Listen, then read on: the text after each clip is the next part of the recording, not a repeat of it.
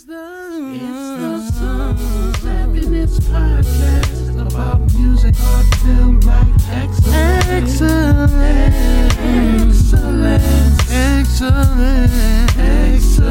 Can't forget about community, therapy, film and TV. It's about to go down. I think you better get ready right now. Welcome to Soul Podcast. I'm your host, Q Lynn. Another great episode. I believe this is episode 19, and I always wanted to get an expert on in terms of mental health, a therapist, and also he has a fantastic podcast, Halftime Chat. I watch it all the time on YouTube. I'm a big fan of his interviews. He interviews some very legendary guests, and his musical knowledge is just impeccable, and so I'm glad to have him as a guest. He's a music broadcaster and also a mental health therapist. Y'all give it up right now for Nnamdi Okoye. How are you doing? I'm doing well, thank you. Lovely intro, thanks a lot. Oh, no problem. I'm gonna get straight to it. Since you have like a plethora and fantastic at everything, I'm not just saying that, I'm just saying because it's evident in your work that you've done your work and intentional about the things you do. I usually for musical guests, I get into like a musical genesis and I try to go from the beginning, and I'm gonna try to do the same thing with you in terms of just in your childhood growing up. What grabs your interest most with music? Wow, with music, I'll always say that outside of Michael Jackson and the impact he made, and I grew up in England to Nigerian parents, and so outside of Michael Jackson and his global impact, I really got tuned into music when Teddy Riley came on the scene, and hearing a lot of his stuff from Kumo D and some of the early productions he did and Heavy D and the Boys. And then when I found out that he was the same guy that was in the group Guy and did Keep Sweat, then all of a sudden that became, okay, anything he does, I need to follow. And then that's when I started to learn about a producer and their sounds, and following the producer and the sounds as opposed to just the artist. So that has always been sort of my genesis of really loving music, and especially with Teddy Riley.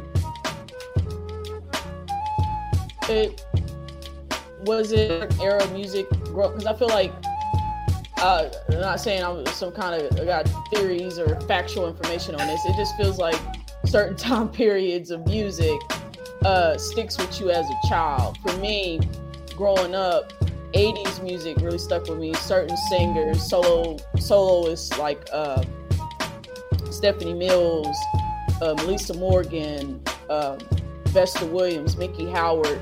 Those voices always think as well. All those 80s singers, and then the male singers, the Glenn Jones, the James Ingrams, all and After Seven, those groups, that era kind of stuck with me the most growing up. Music I listen to now as an adult. What era of music sticks with you the most from your childhood? Yeah, I would say it would be the late 80s, and you have to remember, so even though I was born and raised in England, when I was in middle school to high school, my family moved to Nigeria, and so we're limited to what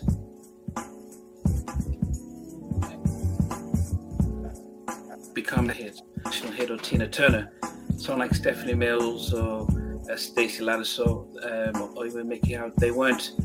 We didn't hear their music in Nigeria, so I couldn't. So the ones that I did get in Nigeria at the time was a lot more up-tempo. So of course I mentioned Guy. A lot of the New Jack Swing was very big, and so was early hip hop. So that's where I started to really build my just love for music. So I would say from about 86, and even those 85, 86, 87 times we were getting people like maybe it was more. I would say, I don't know if you get top 100. So you get a Boy George and Culture Club, or you get a Stevie Wonder, but more the pop version of Stevie Wonder. Kenny. So we were listening to a lot of popular music as opposed to R&B, because that's what was coming across. And then towards the later 80s and early 90s, it became more of the say New Jack swing type of sound that really started to cross over to us as kids. Okay. So do you think, you said it was around 86 during that time period? Was it, because that's when, Uptown, late 80s with, Andre Harrell, with, Heavy D, as you mentioned, Guy, that whole experience. What was it, the hip hop and R&B, that mesh, was that more, I guess, that style of music, did that grab people in the UK more during that time period? Or what was that music scene like during that time period in the UK? Yeah, so as I said, as I said, by the late 80s, I was living in Nigeria, and so even when we listened to rap music, it was as long as we could hear the lyrics. So Heavy D, it was more R&B, hip hop, New Jack beats. So those are the types of things we'd gravitate to. So I wouldn't say Public Enemy, because we couldn't relate to the message. So any of those types of messages that were relating to what they were going through wouldn't be as popular because we weren't related to that. But something that's more, as I said, if it is a Heavy D and the Boys, they were talking of just life and love and stuff, so we could relate to that. But as I said, if we listen to hip hop, it had to be something that we could listen to, that we could hear the lyrics. But I would say more of but Freddie Jackson was massive. Not Luther as much, but someone like Freddie Jackson crossed over, was really globally really popular. And as I mentioned, Stevie Wonder. Michael Jackson's always in a different league, and in the 80s also Lionel Richie probably was the close second to him. But I would say that some of the real soul R&B didn't really make it across, because I think a lot of the music that we were listening to came by the way of the UK. So, and I'm talking just when I lived in Nigeria, so that was from the mid 80s to 92. And so most of the music we got came to the UK, to Nigeria, and they will filter it out. So some of the popular music. So as I mentioned, I never knew much about Stephanie Mills or Nucky Howard until I moved to these States in 92. Okay. I was just curious because it always felt like the UK, in terms of soul music, y'all always had an admiration for it, and y'all have a lot of the unreleased singles of some of these artists, usually on their sophomore albums. Y'all have a lot of that unreleased material over there, so I was just always curious. Yeah, UK as I said, soul connection is very deep. Yeah, and I would say that if we move towards the 90s, because in the 80s, yes, there was a lot of there was a lot of support for soul music. Shalimar was really massive over here. Alexander O'Neill was massive over here in the UK. So there was a different type of, as I said, soul, but a lot more funk. So as I mentioned, the reason why Alexander O'Neill was probably popular because of the music, the high energy that Jimmy Jam and Terry Lewis were producing, similar to what he did with Janet and stuff. So those type of songs. So when you're thinking about the soul singers like Stephanie Mills and stuff, that struggled to get the major airplay, and we didn't. The UK is not as big as the US, so to think we don't have as many radio stations, and we didn't have as much sort of black stations. So we pretty much would have a national station that played everything, but there was only so much they could play. So that's why, as I said, the ones that could appeal to a wider audience would get the airplay. But as I said, by the 90s, it was a completely different thing, because in the 90s, R&B and hip hop was so big and we'll get different singles and different mixes and different releases. So that changed in the 90s, but I'm talking about the late 80s, early 90s. That makes complete sense when you say it, because it was a lot of funk records. It's a lot of that house connection as well, that the dance music, because during the early 90s it started, I think in a mainstream way, they started to incorporate more house music driven songs, like when Queen Latifah did Coming to My House, like Coming to My, yeah, Come to My House. She did that record. Jersey, Chicago, New Jersey, Chicago, Baltimore, DC. They have that sort of house. It became that thing in the late 80s, early 90s, and so that makes sense now. That UK connection, they were into that heavy as well. And I was like, oh, because the tempo. The tempo. Think about Salt and Pepper doing Express Yourself, or all because of the tempo. So you have to understand that we didn't have the black stations that you would have in the States. So maybe Paris stations, and not everyone could listen to that. So for us to be able to get access to that, they would have to be on Top of the Pops, which was our sort of version of Soul Train. But that's everyone, that covers everyone. So that's why, as I said, it wasn't until the 90s that we got more of an access to everything, because we got more stations that were popping up, and R&B and hip hop and R&B was so big that it was easy to access.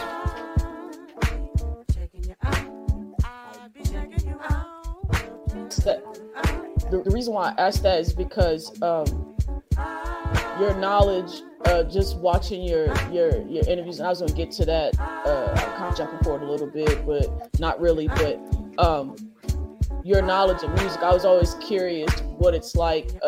I just wanted to ask somebody that's across the pond, across from the U.S., how they experienced the music then, because when we experienced the music, it was like we had to go, like we anticipated and see it come on TV, the promotion of the album, but most of the time it was word of mouth through the music store. Like you had to actually go to the music store. I said that in one podcast episode to somebody younger, that we had to actually go in the store and purchase the music. And my first purchase of music was a cassette player. So it's like the vast difference of today and back then is so different. So I was always curious, just for somebody, not in the United States, how they experience music and what was their first. And I'm guessing y'all had cassette tapes, and would y'all experience the same in the States in terms of going to the music store and getting new music? So I would say that we were lucky enough to be able to get Black Beat and Right On. I don't know how, but we were able to read Black Beat and Right On.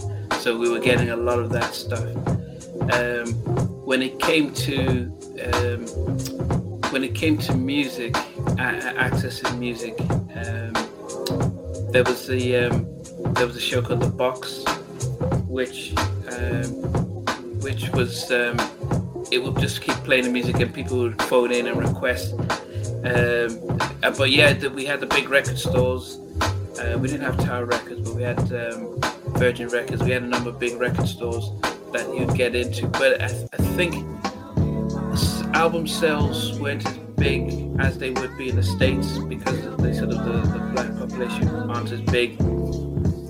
But most of the time it would be just watching on The Box, or probably watching them on TV. But as I said, a lot of that changed, as I said, in the 90s, when we had access to the internet as well. But I didn't, apart from the only album I remember, my dad had vinyl, so my dad was really into vinyl. So he had whether it's Hot Chocolate, whether it's Bob Marley, but he had a collection. It could be Fleetwood Mac, it could be I'm just Boney M. So he had a massive collection of vinyls, which the stylistics, the dramatics, Saturday Night Fever. So that was his sort of collection. But as kids, apart from the Thrill album, we didn't really buy much music, and I didn't really get into buying music as much as but by the late 80s, early 90s, when I got more into it, and that's when Teddy really came on the scene. Because somebody said he's the guy who did this, I started to do more research on music. So I wanted to read the credits to see, oh, that sounds like Teddy. Let me see if he's part of that. And let me see, I like this song, and it sounds like this. And that's when that particular interest became more for me, less than just buying the music, but more sort of studying and trying to understand what a writer, what there's producer, recording in studios, just really getting that knowledge. See, you hitting on my next question. That's what I was about to ask you next. Was were you the kid that read liner? Because that was me. Like that was, you said that with Teddy Riley. That was me with Babyface, because LaFace records at the time were so hot. Like Pebbles, I remember reading the liner notes for Pebbles album and seeing L.A. Reid and Babyface's name on there, and then I kept just, like you said, I kept hearing songs that sounded like it, like After 7, and I would look at the credits. I'm like, oh, Babyface is on there. I think the first one was with Daryl Simmons as well. He produced that Baby I'm For Real, and I remember looking at his name and seeing attached, and I realized that they were a part of that musical family of LaFace Records, of creating all those hit records, and then the records going in the early 90s, and then, you know, even seeing those liner credits, it helped me. And then I'm a musician, so I started more so focusing on the musicianship, like the bass players, who the bass players were, who the guitars, like seeing Louis Johnson's name on Quincy Jones produced records. When I seen his name on Off the Wall and Thriller, and then I go back, I'm like, oh, this is Johnson Brothers. And then so it just kept, you know, it was just like a musical dot connection of just connecting all these dots. Yeah. Musically. Yeah. And, you know, and also with Jimmy Jam and Terry Lewis, I did the same thing, you know, seeing their name on Sherelle Records and Alexander O'Neal's. I just kept falling into this kind of tonal vision of just trying to figure out who produced what, who wrote this. And with that, I was going to ask, what came, so your music broadcaster, podcast host, and mental health therapist. What was that journey for you as you were coming of age? What direction were you clear focused on what your direction was, school, of what you wanted to do? Yeah. So so I started off. So I went to this college in the States, and I didn't realize until today that I actually did attend a HBCU in Selma, Alabama, Concordia College, and because it was a historic black college, and I didn't realize it fell into the term, but and I just did a lot of sort of business classes, and then moved to graduated in a university out in Milwaukee, and so I was working more so in sort of management, marketing, and sort of business. And after about 10 years in the States, I relocated back to the UK, and still stayed in that sort of line of business until I got kind of bored. After I got married, had kids, that, you know, I wanted something different, and so I retrained into therapy. So I went back to university to study counseling, then doing all these grad schools to become a child mental health therapist and stuff like that. So it's, as I said, it's been a sort of a journey between doing something that was easy to do to really moving into an area where I can just listen and talk to people and help people through learning how to be a therapist.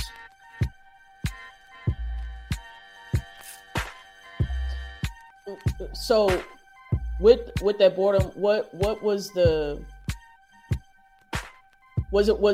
your musical knowledge? Were you still doing that at the time? Was that what was pulling you towards with being bored with what you were doing? Was it a combination of things, or was it what I guess, what was the journey going into music broadcasting? What was your background in that after you did all these professional titles? Yeah, so I was so when I was in college in Wisconsin, I did a triple major in marketing, finance, and management. But at the back of my head, I wanted to be P. Diddy, Puff Daddy, as he was known then. I wanted to be, right. But I can't sing, I can't write or produce. I'm not the but I just wanted to be able to use my marketing and skills to be an executive, from A&R to being an executive. And I thought, I just, because the more I started to study the liner notes and I started buying CDs, and I probably had, I had a collection, 500 or so, but at that point in time, and I just thought that, it won't, because that's what I used to do on a hobby. So I remember when I was in college, what I'll do on the weekends or during after anytime I had a free time, I'll go down to Best Buy and I'll just start to browse all the music, all the stuff, and just look at the stuff. That used to be my daily thing. I was going to a record store, and it was Best Buy out in Milwaukee that I'll just go through, browse, just see everything. And actually, I got a job at Best Buy, their music department. That was 96, the year that Blackstreet and New Edition came out with their albums the same day. So I would just be in a record store so I could watch what it was like, to bring in the stocks, the amount that comes in, how people listen to it. I used to be able to control the music that was played in the store, what goes in display. So I was just learning all of that stuff, and I thought, I need to work in the industry. Now, unfortunately, at that time, you had to be in New York or LA. And I was in the Midwest, so I remember, the year before I graduated, writing hundreds of letters I used to read Billboard magazines. So I'd go into a record store, read the Billboard magazine, so I'd learn the industry. And so I wrote letters to every label executive from Billboard magazine, just trying to get it with my CV, and nothing. I probably sent over 500 letters and with my CV from Nashville to New York to LA. Nothing came through, and so that was bitterly disappointing because I didn't know how to get in and stuff. Eventually, though, I left Wisconsin and moved to LA, and I was working still within the private sector, and I got the opportunity to go to UCLA to do a grad study in music business. And the guy who was teaching us music management was Randy Jackson. And this was before he joined American Idol. So this was like, he left. So when I finished that semester with him, within 2 months he was on American Idol. But before that, he was head of A&R Black for Columbia at that time, Columbia Records. So he was just teaching us. So we're learning publishing, learning all that stuff. And then they gave us an internship. So I got an internship at Edmonds Entertainment. So I was working for Tracy Edmonds and Babyface. He had his studio in the building, Edmonds Tower in LA. And that's when I was meeting. I remember meeting Aunt Amy Reed before she came out, and Faith Evans and Diddy and just Therese and everybody, because when you're in there, you're seeing them and you're going to the parties and stuff. But it just didn't work out because I think most of the industry tend to get you when you're very green. So when you're, as an intern who's already worked and had a house, I couldn't afford to be an intern, and I couldn't. And they don't, it takes a long time to get from an intern into getting a salary job, and because I already had so many financial stuff, I just couldn't continue doing that. And so in a way that killed the dream of actually trying to become working in the industry. Just I was priced out. I had to get the 9 to 5, and probably in LA too. I had some good friends who were trying to get into the talent management stuff, and they said, look, there are 8 of us for one job, and so they can afford to pay us minimum wage. So you realize that most people who got the break had to know somebody who opens the door for them, and when that wasn't happening, I just said, let me just focus on continue being a fan from a distance. And that's how it was for a long time. And then actually, I would say that over the years, I kind of fell out of love with the industry, and especially with the music, because the music that was coming out, especially in the late 2000s, it just seemed to be a big disconnect from what I was used to. You know, there was no consistency with love songs and groups and diversity. It became very much hip hop was dominating, and a few R&B tracks that came out all sounded and looked alike with very similar subject matters. So I just fell out of love with it. So I stopped even listening to music. I didn't listen to radio, so I never knew who was what. And but I only got reintroduced to it during the lockdown when COVID and everyone was shut down.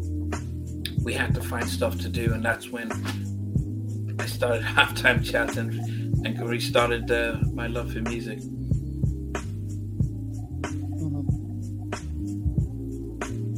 What because I was going to get into that your podcast. So with that journey, so it was your connection through intern, and that's how were these I guess I should get into the podcast Halftime Chat.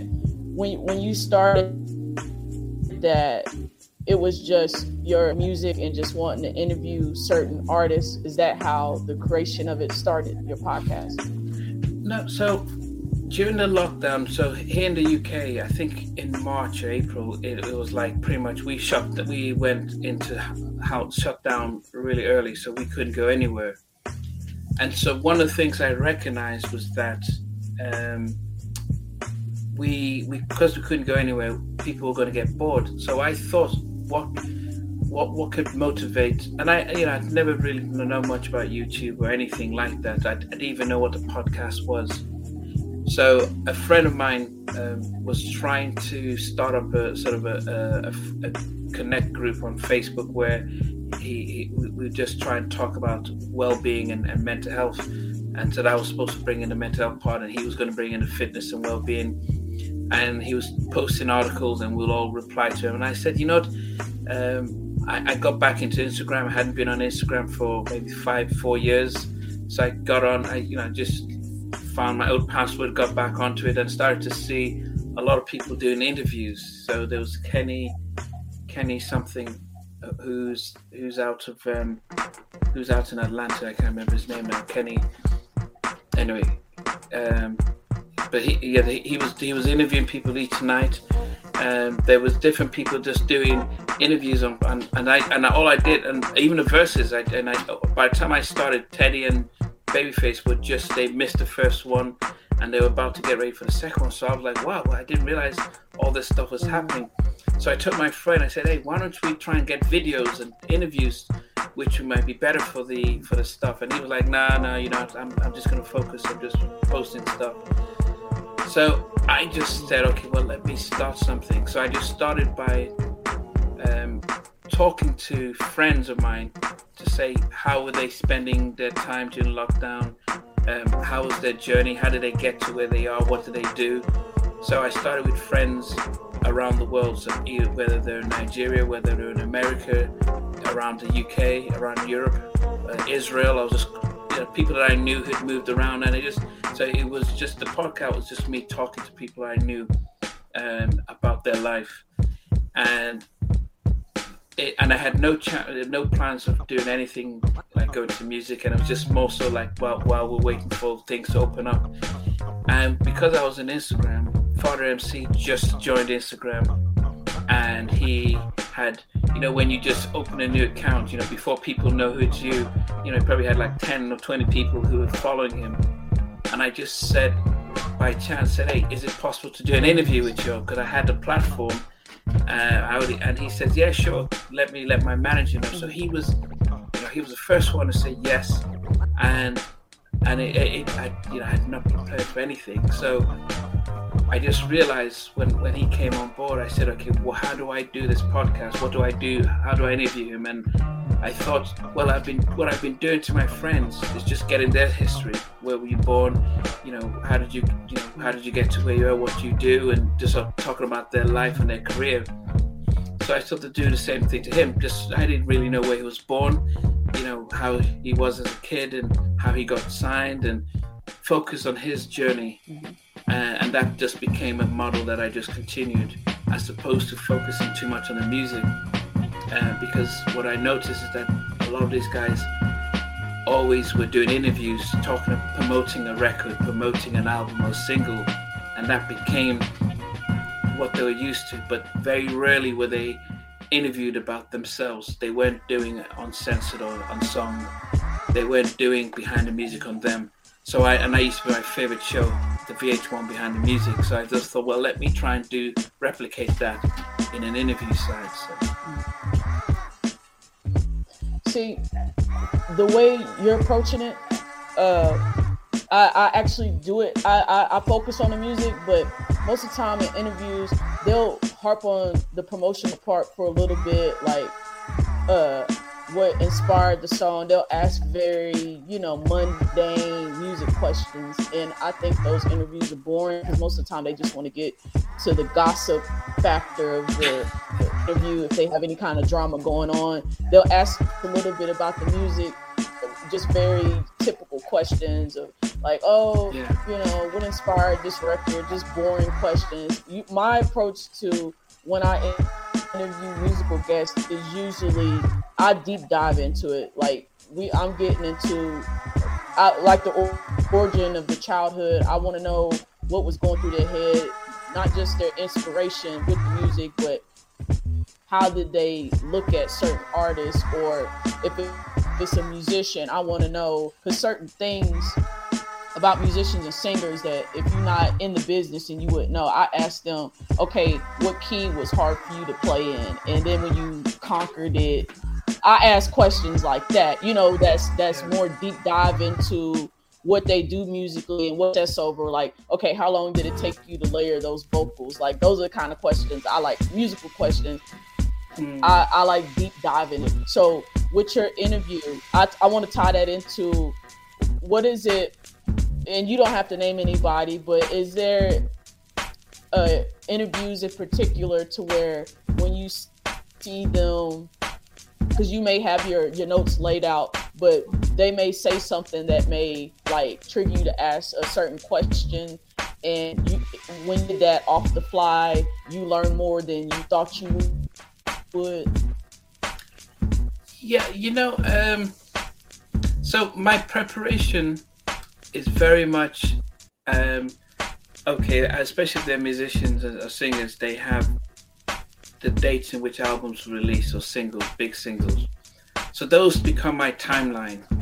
So I know that I've got a timeline from, let's say, Jodeci now. So their first album comes out 91, and then the second one comes out 93, and then the third album comes out 95. So I've got those three. There's a timeline there. Then they disappear and they split off to do different things. So if I'm interviewing Dalvin, it's like, okay, so I've got those timelines, so I can talk around. So what was happening around the time when you recorded Diary of a Madman? So I want to know between there and there. But it's really, the focus is always, okay, you grew up there, and less about the group, but more about the person. Because when a person talks about themselves, they're more likely to stay engaged. If it's about, so what was it like with KC and how's your brother? And so all of a sudden, it's as if you want me to, they're thinking, you want me to give you gossip about the person. And so that is how, as a therapist, my job is always to understand how to see the world through the person's eyes. So I'm always wanting to find out, what was it like for you when you guys blew up? What was it personally? I mean, I've never been on stage from 100,000 people. So what was it like standing there watching that? And that's an experience that they don't get asked. And so it's like, wow, yeah, I didn't realize that.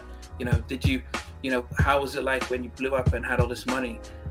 were friends treating you differently? Oh, well, yeah, so that's more so those types of things, as opposed to, what was it like when Casey and Mary had their thing? Did you guys stop talking to Mary? I mean, that becomes stuff that doesn't get you too far, because a lot of other artists are watching, and then they make a decision if they want to come on based on what they see, based on, am I chasing the headlines, or am I just really trying to, because at the back of my show is a way of trying to bring positivity within the community, because I know that black communities are less likely to access mental health support because they don't think it's for them. They think they can go to church and it'll be fine. And so the drive of the show is really to uplift the black community, to really say, even this person has sold 100 million records and they still went for therapy, and they can talk about their problems. And that's always been the reasons why I do it, is to uplift and not to pull down. So hence I don't chase the gossip and I don't look for that. And even if people say negative things, when I'm pushing it out and promoting it, those clips don't get sent out. If you watch the entire interview, you may hear all the stuff, but you get the context of it, as opposed to me trying to get the clicks and stuff.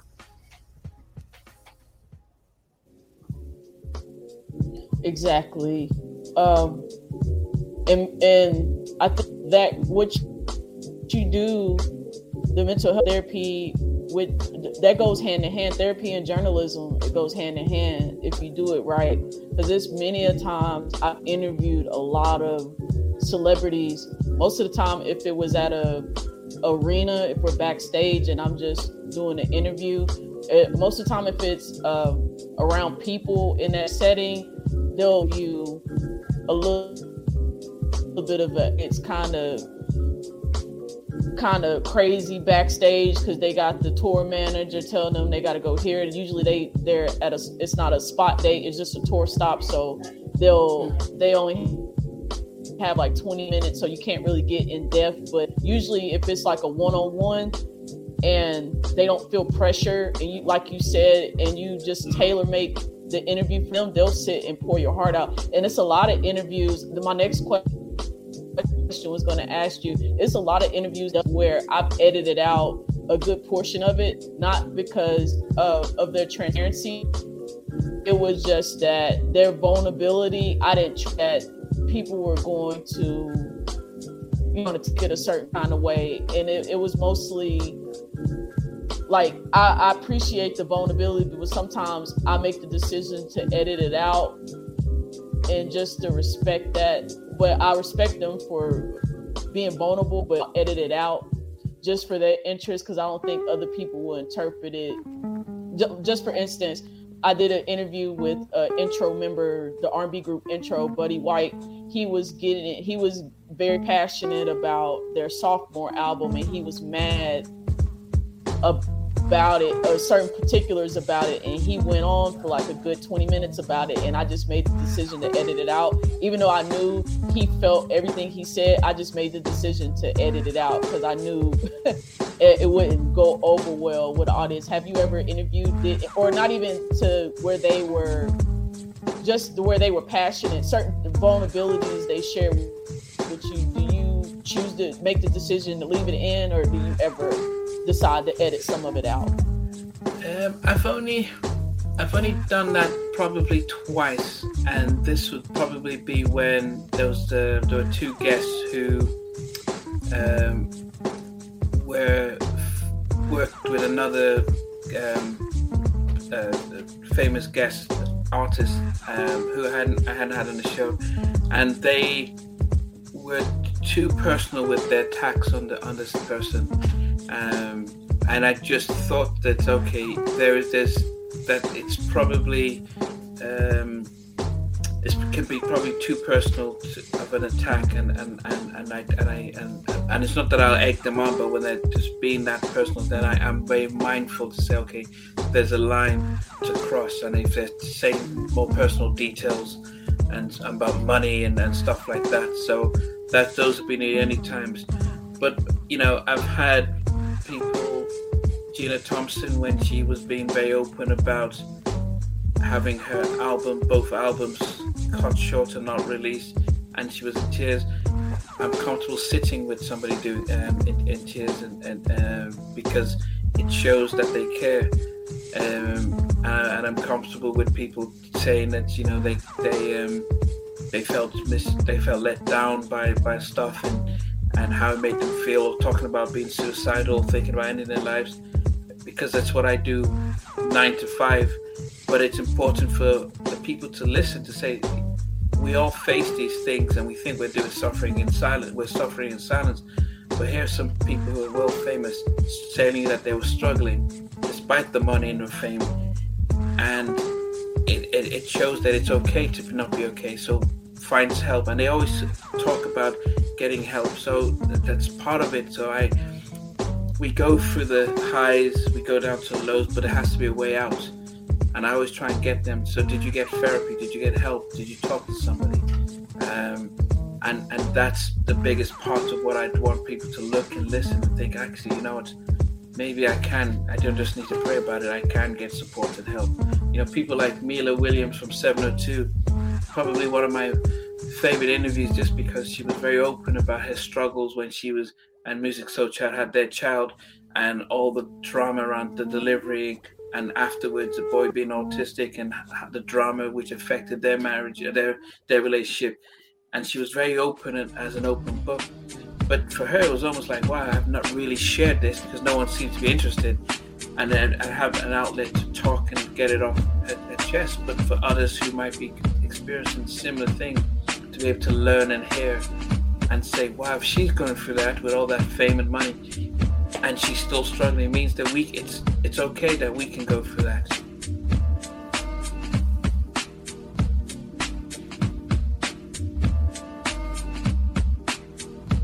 Right, going with that, and that's why I love your podcast, because it touches on that. Because a lot of times, like I said, people just look at it. If it's a mainstream publication, they have a job to do. So most of the time, their questions aren't their questions. It's whoever they work for questions they want to ask, because it gets the hits, clickbait, and so it's not. Even if it is theirs, their agenda isn't genuine. It's like you said when you're talking about Dab from Jodeci, fishing for certain questions that will go viral type of interviews. But a lot of times people don't tap into the artist. They don't tap into their human side. It's like they go through things too. It's like their job is to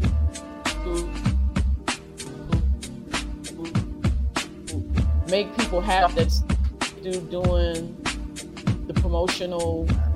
They keep doing the promotional work.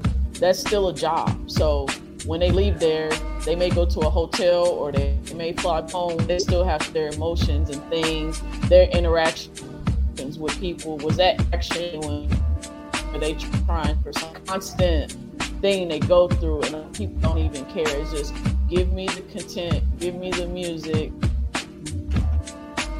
Go on, let me buy your album. That's all I want from you. And that factor fan, I'm not a fan of, because it gets into stand culture that I don't like, putting artists against each other. And that's sort of what happened with Versus. And it started out, the intention, like when you mentioned Babyface and Teddy. Yeah. That was that they had like 4 or 4 that got to that. When it started to become the production and got way too competitive, that's when it started to lose its way, because now it's not. It was started out educate, because a lot of people, I think it was because a lot of people didn't know some of these artists had this many hits, or they were behind the penmanship or the production. They didn't know that, and so from that revelation, they got a lot of new fans. They got a lot more streams. They got a lot more people buying albums, because during COVID we didn't have nothing to do, so it was a lot of time for people to dig into music. And then it just turned into something else, to where it got too competitive, and it gets into that stand culture of, no, this artist is better than this artist. And it's like, once you start doing that, you started focusing. So what do you think in terms of the musical landscape to where, because I see it from both sides. I see the young coming up, because it's a lot of YouTube content with young viewers, young content creators that are rediscovering this music from either the 70s or 80s. Like, it was a group of boys, I forgot what their names are, but they sit and listen to music for the first time, and it may be the Fugees, it may be a Guy record, it may be, and they'll sit and listen to it. And to me, that's a genuine approach to wanting to learn about music, because you're listening to it the first time, and it's like, oh, you're gonna be blown away, because they have 2 bridges. Most of the 80s and 90s records, 2 bridges, pre-choruses. They don't even have pre-choruses in today's music. But I love that aspect where this new generation of listeners are trying to find the music. So what is with music in terms of the young listener and the older listener? And I guess it's a 2-part question. What do you think of the landscape, and what do you think of the older fan that what they should do to embrace the younger audience wanting to learn about the music of the past? Yeah, I mean, most of us, I mean, I wasn't born in the 60s and the 50s when Motown or Nat King Cole was singing, but I discovered it and really started to embrace it. A lot of classical music from Beethoven and Mozart that were done 200 years ago, 100 years ago. I wasn't alive when they came out, and so that's what quality music transcends time. And so, you know, Sam Cooke died before I was born, but yet I still know his voice and his music, and we do that with films. And so quality will always, you know, it always rises to the top. And so that's the important part. So even if you because what the younger people are is because they're fed the music that's out there now, her, scissor, and all that stuff, the hip hop stuff, and a lot of the ones who are thinking, you know, is there more to life than just what I'm hearing?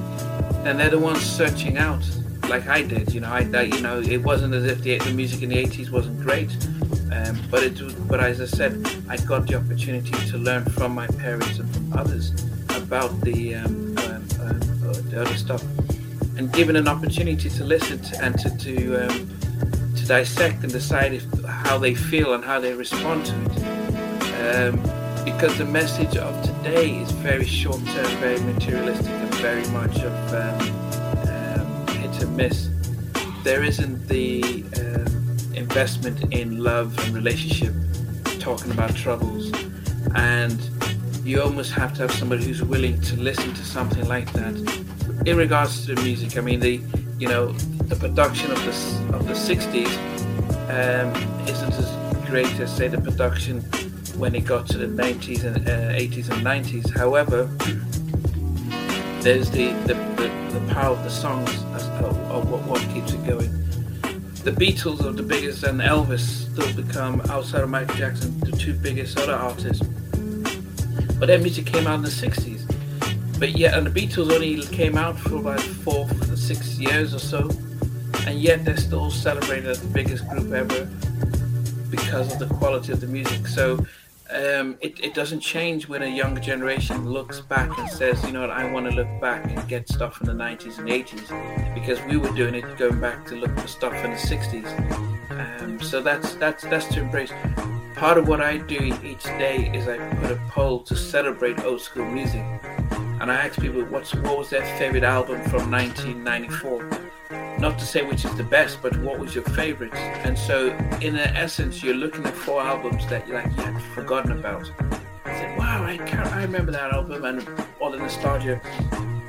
And actually, by doing that, you almost want to go back and listen to some of the things, because you might have forgotten. If I mentioned James Ingram and Paddy Austin, oh yeah, I haven't heard that song in 30 years or 20 years. Let me go listen to it now. All of a sudden, you're going back to stuff that you hadn't remembered, and that's part of it's all discovering it. Because I always ask my guests, what's your favorite song? And they tell me a song I've never heard of, and I go listen to it. It's like, oh, okay, that was good, or that wasn't good. So it is the education, giving others an opportunity to listen, to discover, to embrace.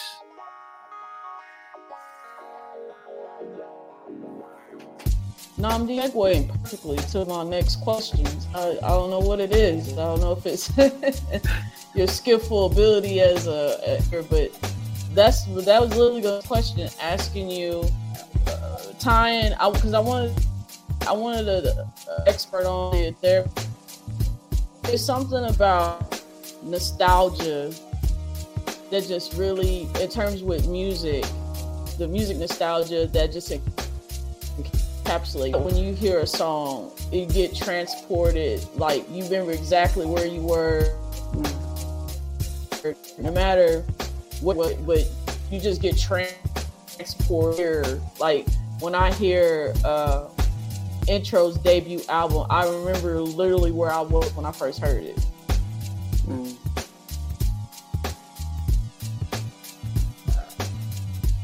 You said you missed it? Yeah. As you were speaking, it started to chop up, and the sound disappeared. You broke up a little bit. Set up, yeah. Oh, I was saying the relationship with nostalgia that we have with music, the music nostalgia. What is it? You think it's like a scientific thing to where when we listen to music, we get transported in that way? Is it like a sign? Or you think because it's it relies on us. Because it relies I would on just us. know answer to what relationship with music and how it's tied to our. Yeah, because it relies on the use of our senses, our hearing, our taste, our smell. So you could smell something, and it would then transport you to, a time frame. The same way you could see something and say, oh, I remember seeing that, and also hearing with music. So if I hear Rhythm of the Night, I automatically go back to when I went into boarding school. The song just is very symbolic around that time, or Part-Time Lover. So certain songs that will transport me back to where I was at that time. I may not remember much about my experience in those situations, but the music then becomes the landmark of taking me there. And part of going back, part of reminiscing, because when you reminisce something, in most times when you reminisce, you are at a point where things were much better than they are now, as opposed to today. So, most of us, for myself, if I think back to when I was in college, not as much responsibility, and so so it just transports us to a very different time. Not to say that the music back then was better than the music today or anything like that, but it can, to the most times, it takes us back to a happy time when we were much younger. Maybe when we had family members still around. Maybe when we were just having fun. And life was, life in the 90s or late 80s was less hard, was a little bit better than life is today. So that's part of what connects us. We were used to watching a lot of, good black movies. Whether it's Poetic Justice, whether it's Boys in the Hood, whether it's Love Jones. We're not getting those type of things. We had the soundtracks to those times again as well. And then some of us who were in college or still in high school, can then start to remember how life was back then and connect them. So that's what good music does, connects us and brings us back to happier times. Because it's the senses too. It's like if I hear Al Green, I automatically start smelling like Sunday Soul Food and Bobby Womack. It's like my senses is like I can like literally transport myself. Or if I go to a certain neighborhood, I remember what certain song that I used to play all the time.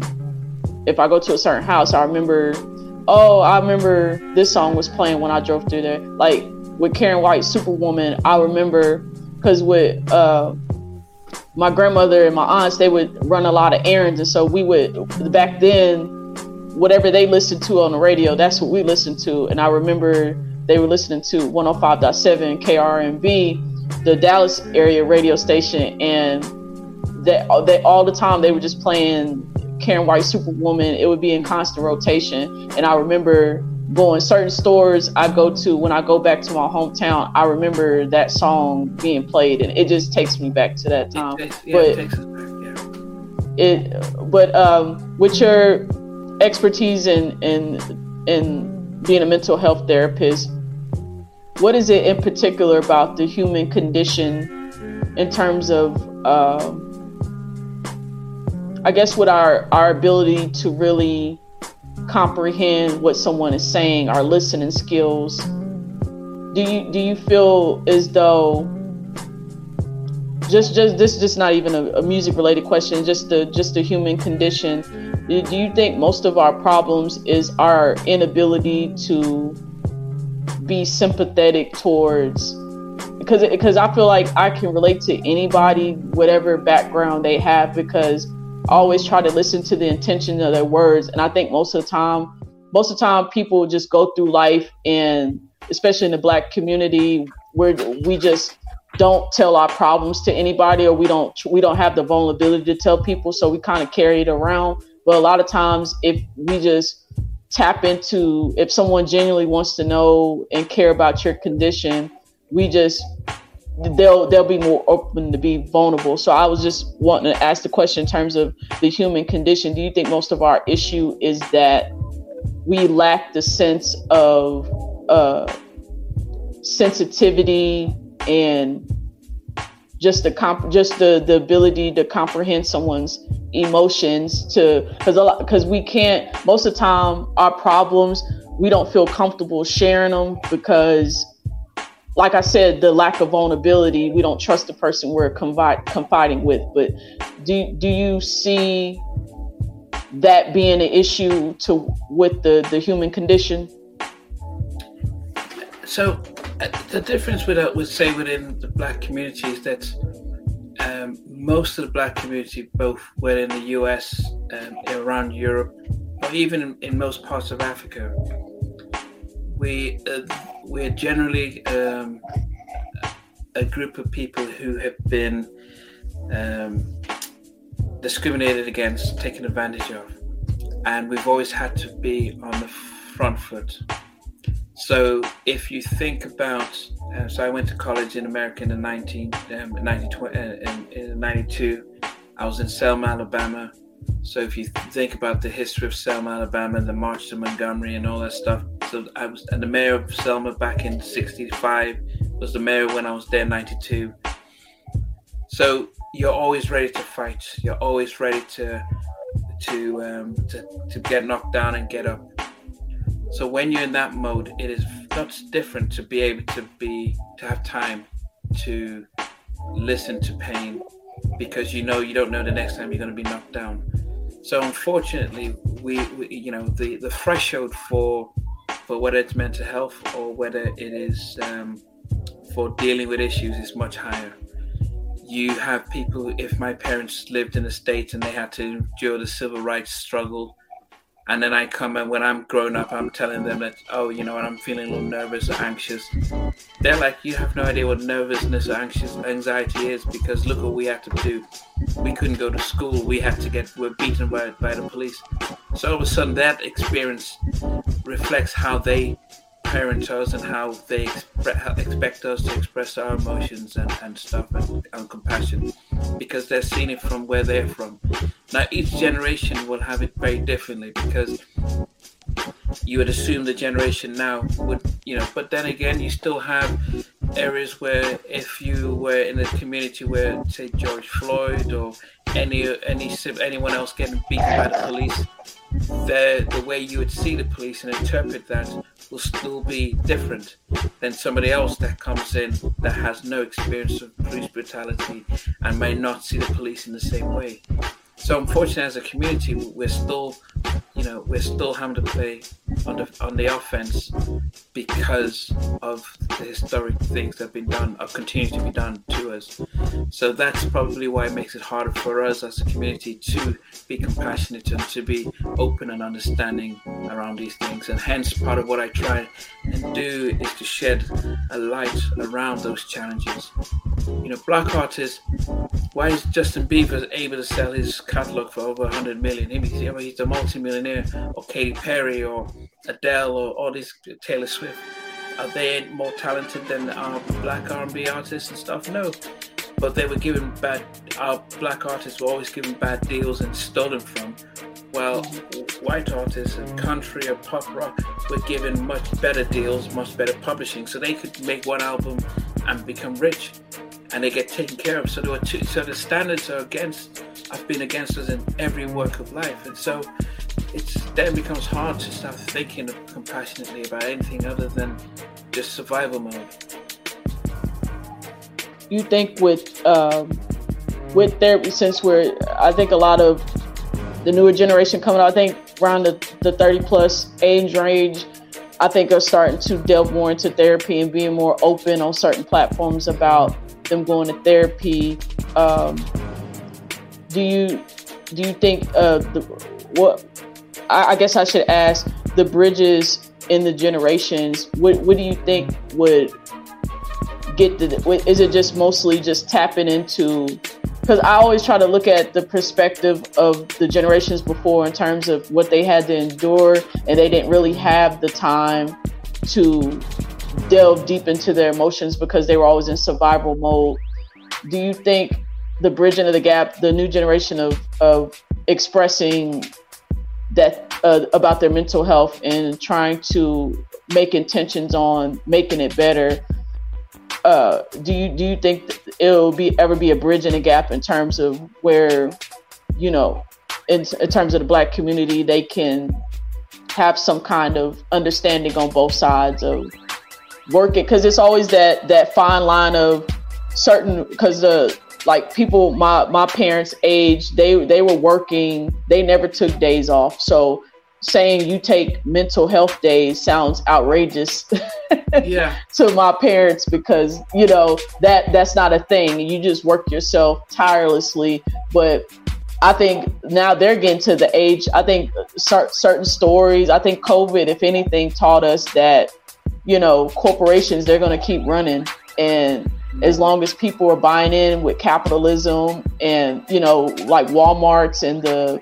McDonald's, they still made money during the pandemic. And then also with the online orders, with technology advancing, most of the jobs now are going to be online or some kind of technology based, to where they're not going to need in-person contact anymore because the day-to-day. But I think most of those corporations realized that some people were getting tired of just getting used and working tireless hours for the lack of labor and pay. But do you see that bridge a gap with the different generations in terms of their mental health? I guess I should ask that. That was kind of too long-winded. I would just say that there is something to say about having the resilience that the Black community has, and which is something that has kept us going through tough times. I don't believe any other community, other than maybe the Jewish community, who have had and discrimination and having to build a resilience to be able to manage. So there's something to be said about that. Even though the playing field has never been equal, yet we're still able to strive. So there's a balance between using that resilience, using your spirituality and everything in your day-to-day to help you overcome challenges, but also knowing that when you feel vulnerable, to be able to find an outlet. So there's a balance. So I wouldn't then want to say drop everything that has made you resilient and just embrace the mental health, but there's a nice balance, and having time to talk about the challenges and own up. When I've had issues of face situations that have really brought me down, the more I speak about it, the more it just becomes less of my issue and the shared problem, the more I can get it out of my mind and build some resilience from that. So I know the importance of talking and sharing, and talking to the right people. What it does is that if I share a problem, I don't want you to come and give me some really bad advice because of how you've dealt with it. But sometimes you just need someone to listen and say, wow, how does it make you feel? Just really throw it back at you, but giving you the space to talk it through, as opposed to giving me advice and then all of a sudden it creates another drama. So, as I said, I would just summarize that, we've been blessed with a resilience that we've had to use for centuries. That shouldn't be thrown away, but we have to then embrace the ability to communicate with one another and say it's okay not to be okay, and then we can get back up again. I only have 2 more questions for you before we kind of wrap it up. But the next one is, I'll be kind of transparent and say I'm not really the best. I'm more solution-based person, so it's hard for me to let people vent. Most of the time I do let people vent, but I'm also listening, and then I'm always trying to find a solution for them because I want to help them. I want to help fix their problem. But like you said, a lot of times they just want a listening ear. I have trouble with that. I'll be honest and say I have trouble with just the listening part. To those that also have trouble just listening or needing to improve that area of just being there and just being a listening ear, what's some steps that they could take to be a better listener in terms of someone being vulnerable? I would say that one of the, there's a film called White Men Can't Jump, Woody Harrelson and my favorite movie. Snipes. Yeah, and there was a scene where oh goodness, who was the girl? Rosie Perez. Rosie Perez was in bed with Woody Harrelson, and she said, "I'm thirsty," and he went out and got water, and she said, "I didn't want you. I want you to empathize with me." Now, but when I watched it, I didn't understand it. Now, as a therapist, I'm like, okay, what she was saying is, here's my problem, and I want you to listen to me. But he went straight into the solution mode, so just taking a step back and letting somebody speak and says, even if you're a problem solver, you can say, I'm hearing you. What is it that you want me to be able to do? Do you want me to give you some advice? Do you want me to listen? What is it that you want? What would be helpful for you? Now all of a sudden you're putting it back, and they can tell you. Because the art of communication, it doesn't matter where we are, color, race, gender, anything. It's one person trying to communicate, say what's going through their mind, and another person trying to interpret that. And we all have very different filters because of our upbringing and everything. And so it's never going to be 100%. And so that's why if I'm sharing something, it's important to say, okay, I've received what you said. What did you want me to help you do with that? And then I can say, do you have any answers? Or I can say, no, I just need you to listen. Then you've got your confirmation as to what to do. So that would just be a nice piece of advice that I'm sure can be helpful. With Halftime Chat, your podcast, like I said, phenomenal. What do you foresee it happening in the next few years? What is your vision for Halftime Chat moving forward? You know what? I start at the beginning of the year and I have no idea who I'm going to talk to or what's going to happen. There are hundreds of different people that I still would love to talk to, from New Edition, even Teddy Riley. But then also, I think I'm one that really tries not to overdo it, because I know it's important. Because as I said, I only do that in the evenings, and sometimes on the weekends, because I'm a really busy schedule as a therapist and and also supervising people, and I'm in grad school on a Friday doing another postgraduate, so I have very little time, and so I'm very mindful not to do too much and not to get too absorbed with it. Ideally, yes, if I got a streaming service or network that came in and says, hey, we want to be able to do some partnership with stuff, then I can leave my job and then be able to do that full time. But the difference is that if the guests I was focused on were more youth-oriented and trendy from hip hop or pop then you'd have all these people circling around. But there's no need to compromise what I'm doing just to get a big audience. I'd rather just continue to stay in the lane that I have, because if you look left and right and follow others who are maybe more successful, you'd lose focus as to why you started what you're doing. Right, exactly. I said that was going to be my last two, but one just popped in my head. I have to ask. Always in the beginning when I started my brand, when I would interview people, I would ask this question, and I would ask them. I guess I preface it and ask. I'll just say that to me, soul music is genreless.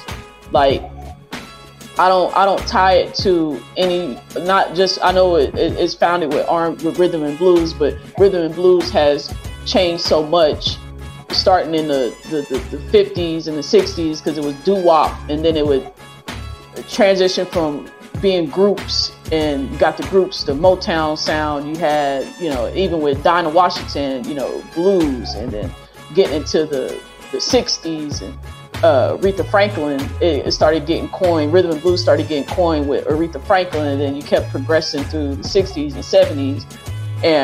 But altogether, I feel like soul music is genreless, because I can listen to a Michael McDonald record or Kenny Loggins, and that's soul music to me. And I know people say blue-eyed soul. I don't like those terms like neo soul, because to me, Herbie Hancock, George Duke, Kool and the Gang, that was all neo soul music. So it wasn't new. That I think the only reason why they came up with that term, because at the time when D'Angelo's record dropped, that's when it was like, oh, this is what this is. Because Maxwell, you had mentioned Randy Jackson earlier in the interview, and I was wondering if he had anything to do with that Maxwell album being on the shelf for 2 years, because Columbia had shelved it, because it came out, they recorded it in 1994, but it got shelved. Columbia shelved it for 2 years. So I wonder if he had anything to do. I'm not saying he's responsible for it, but I just wonder if he was around during that time when that album got shelved. But when D'Angelo's, my point is, when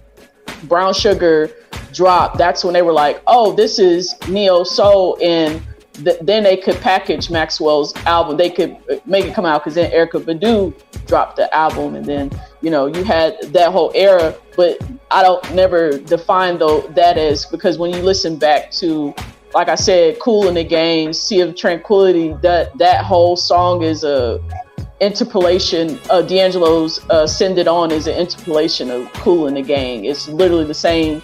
I think the only difference during that time period was when R&B and hip hop was meshing. Once Uptown, Teddy Riley ushered in R&B and hip hop, and Andre Harrell created that whole movement, Soul to Soul. Even with Soul to Soul with Karen Wheeler, I think that may be the first hip hop and R&B record. But I think because it was live instrumentation, that was the only distinction. But I'm like, that was kind of the start of music. So again, soul music is genreless, and I can find soul in country music. I can find it in blues. I can find it in gospel. So my question is, I define soul music in three ways. If it's the replay value, in terms of the replay value, soul music to me is defined by the vocal ability, the lyric quality, and the production, whether if it's live instrumentation or sonic production. All those three things have to align, and if it doesn't align, then it's not a good record, because if one is off, then I feel like the whole record is off. But how do you define soul music is my question. I would say that any type of song that is able to transcend barriers, language, culture, generations, Okay. You know, so when Thriller came out, you know, that went global. Maybe a third of the people who bought the album probably didn't understand English, but it was something they connected. It was the language and the message that came out with it. And so soul music to me has always been, I may not understand it, you know, but I could relate to it. I could get something from that. A lot of what is out now, whether it's Scissor or whether it is, they all sound as the me along. I can't relate to it, and it's not because of generational stuff. It's just that it is the tone, it's the way they're singing, the auto-tunes. It is not trying to be a trance. It's just trying to be a phase. And I mentioned that you could go back to Beethoven, you can go back to the Beatles, or you can go further back and start to remember that these songs transcend generation, culture, religion, and communities, because there was something that just sunk in that's deeper than that. So, yeah. I have this game I play with all of my guests. It's called the What's Wrong With You game.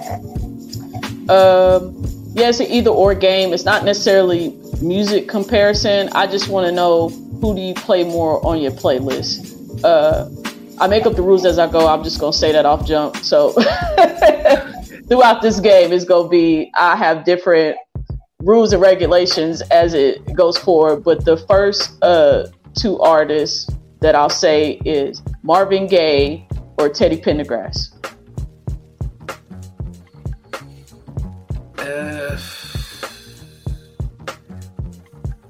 Probably Teddy Pendergrass. That I'll probably have said out. Yeah. Okay. Next one is the Whispers of the OJs. Probably the Whispers. Okay. You know, you get bonus points. I usually don't care doing these part of the thing, but you get bonus because everybody usually picks the OJs, which I love them both equally, but you get bonus points for saying the Whispers. The next one is Rick James or Prince. Rick James. Okay. Those three right there, you get bonus. Those are all bonuses. So either way you would have answered, you would got it right. Okay. In choice. Now this part of the game is where you got to get all these right, or you get a What's Wrong With You. I kind of put you on a roller coaster ride. Like you go up, and this is where the decline happens. So hopefully, you know, this will be easy like the first three. But this is Michael Jackson specific. Off the Wall or Thriller. Off the Wall. Okay, you're starting off right. You're talking right on that one. Okay, the next one is Miss Aretha Franklin or Miss Patti LaBelle. I would have to go with Aretha. I had a feeling the way you hesitated, I was like, oh, he's going not be talking right, but that's all right. Okay, like I said, I'll explain the rules. Most of it is I want to know what you play on your playlist. And so given that that's the main basis of the game, I just want to know what you play on your playlist. Since you didn't pick what I wanted you to pick, you have exactly, I make up the rules as I go. So I usually say 5, you got to name me 5 songs in 15 seconds, but I'll be nice and give you 3. You got exactly 15 seconds. Since you didn't pick what I picked, you got 15 seconds to name me 3 songs that's on your playlist from Aretha. Go ahead. I'm gonna start the timer right now. Where's my clock at? We go ahead. Well, respect. Timer started. Woman and respect. Natural Woman and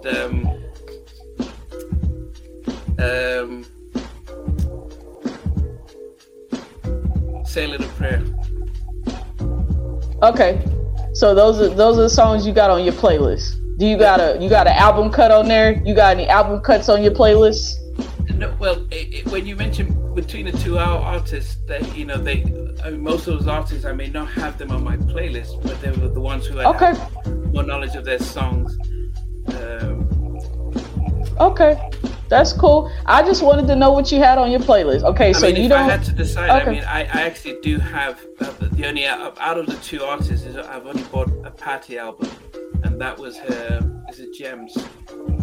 Okay, so now we get to the meat of it. Okay, so do you have more Patty on your playlist than Aretha? Yeah, as I said, her Gems album is. She had the tracks with Teddy, because I told you Teddy was always my stuff. That's your guy.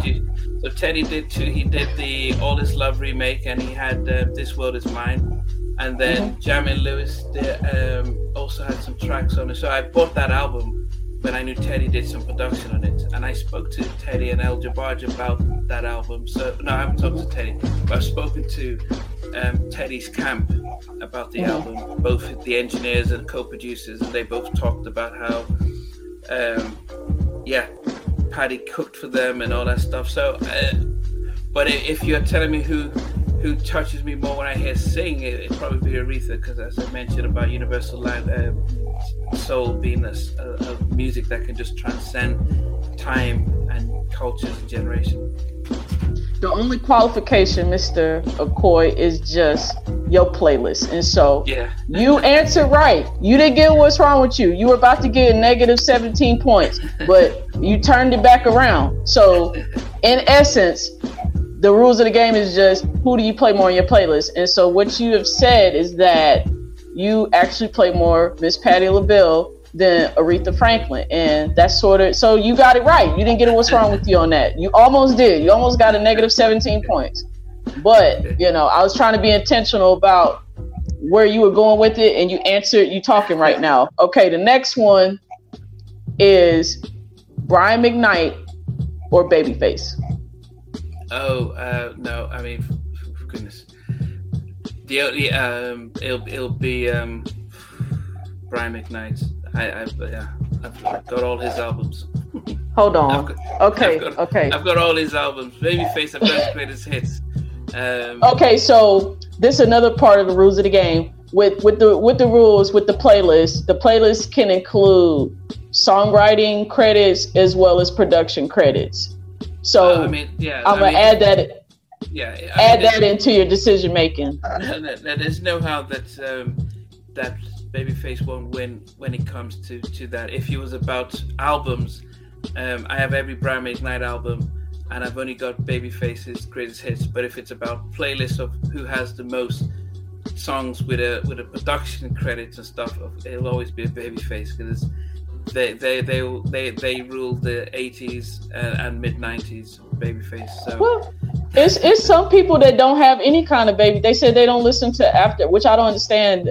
They don't listen to the After 7, TLC, Karen White's. I asked them that, and they'll still pick. It's a couple people that pick Brian McKnight, but that's mostly what I want to hear is the playlist. That one, I only put them two together because I feel like in terms of their career-wise, solo careers, they're multi-instrumentalists and songwriters. I feel like it was better to put them against each other in terms of who plays more on their playlist. Because Brian McKnight, like I said, he has some classic albums. He has a lot of replay value with his hits. So if we just, I guess I should be fair and just say Babyface and Brian McKnight, but I'm kind of cheating and adding in catalog with songwriting, producing, because I just want the Babyface win. So, but you answer my question. I know you got the Karen Whites and the After Sevens and the all that Tony Braxton music on your playlist. So Babyface won that. So you didn't get it. What's wrong with you on that? Okay, the next one is SWV or Escape. Yeah, SWV. Okay, listen. I get so happy when we get to that one because I just need everybody on one accord with just saying SWV. Just SWV. Give me the W. And you did that. Okay, the next one is Boyz II Men or Jodeci. No, it would have to be Jodeci. Yes. See, Nnamdi, you on the track. You acing it right now. I don't got no negative points to give you. You acing it all the way. Okay, the next one is a bonus one. Mary J. Blige or Faith Evans? No, I mean there's probably no one that can compete with Mary's. So it's good. I have there's every Mary album and stuff. Yeah. Oh, good. I'm glad you said that.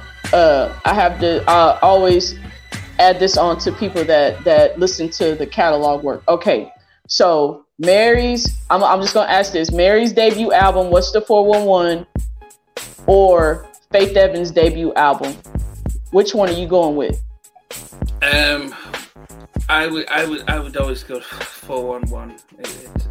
It was okay. Okay, so my two-parter was always, I asked this when I asked that bonus question, whose is better, Mary's debut album or Faith's, or whose sophomore album was better, Faith's or Mary's? I think Faith's debut album is the best compared to Mary's, and I think Mary's sophomore album is better than Faith's, because I think my reasoning is that Mary, What's the 411, I think because it was so groundbreaking, but when you really listen to it, when I watched her documentary, she didn't really care that much for the album. I mean, she released it, but from what she said, it was just more of somebody else's vision. It wasn't really her, but her true artistic vision happened on the My Life album. And so she credits that album more of her artistry and who she really is with the sophomore album than the first album. I think the first album was very much so R&B and hip hop. It wasn't real R&B, but I feel like the My Life album was just her real R&B because she was living it. She was breathing the R&B music, everything about it. She had co-production on.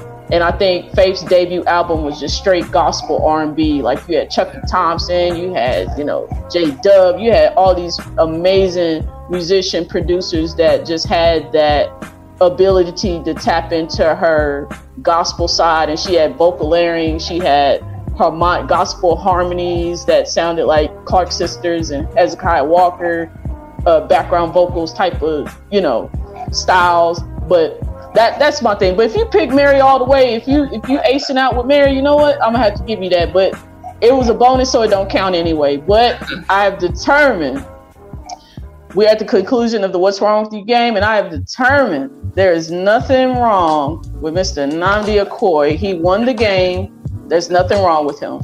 I appreciate that. Constellation Prize, I don't know what the UK money difference is from the US, but I'll be sure to send you $2 so you can go to the convenience store and get you whatever drink of your choice. If you want to, I don't know if they drink malt beverages in UK, but I'll be sure to send it over to you, whatever that translates to in US dollars. No, I'm just kidding. But thank you so much for coming on this podcast. I wanted to just really talk to someone with the background of not just with you being a therapist, but also your just excellent interview skills in your podcast. It has so much heart and soul to it.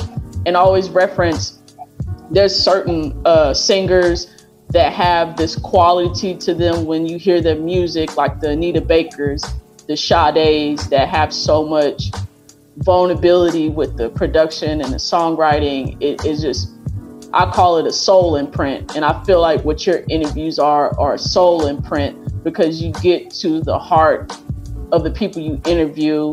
And I just want to let you know I appreciate it, and I'm such a fan, and I'll always support that kind of content because it's needed in these music spaces, because it's not enough of it. It's too much not too much shined on the artists and their human condition and who they are as a person in the interviews. And I greatly appreciate you doing that in the content that you're putting out.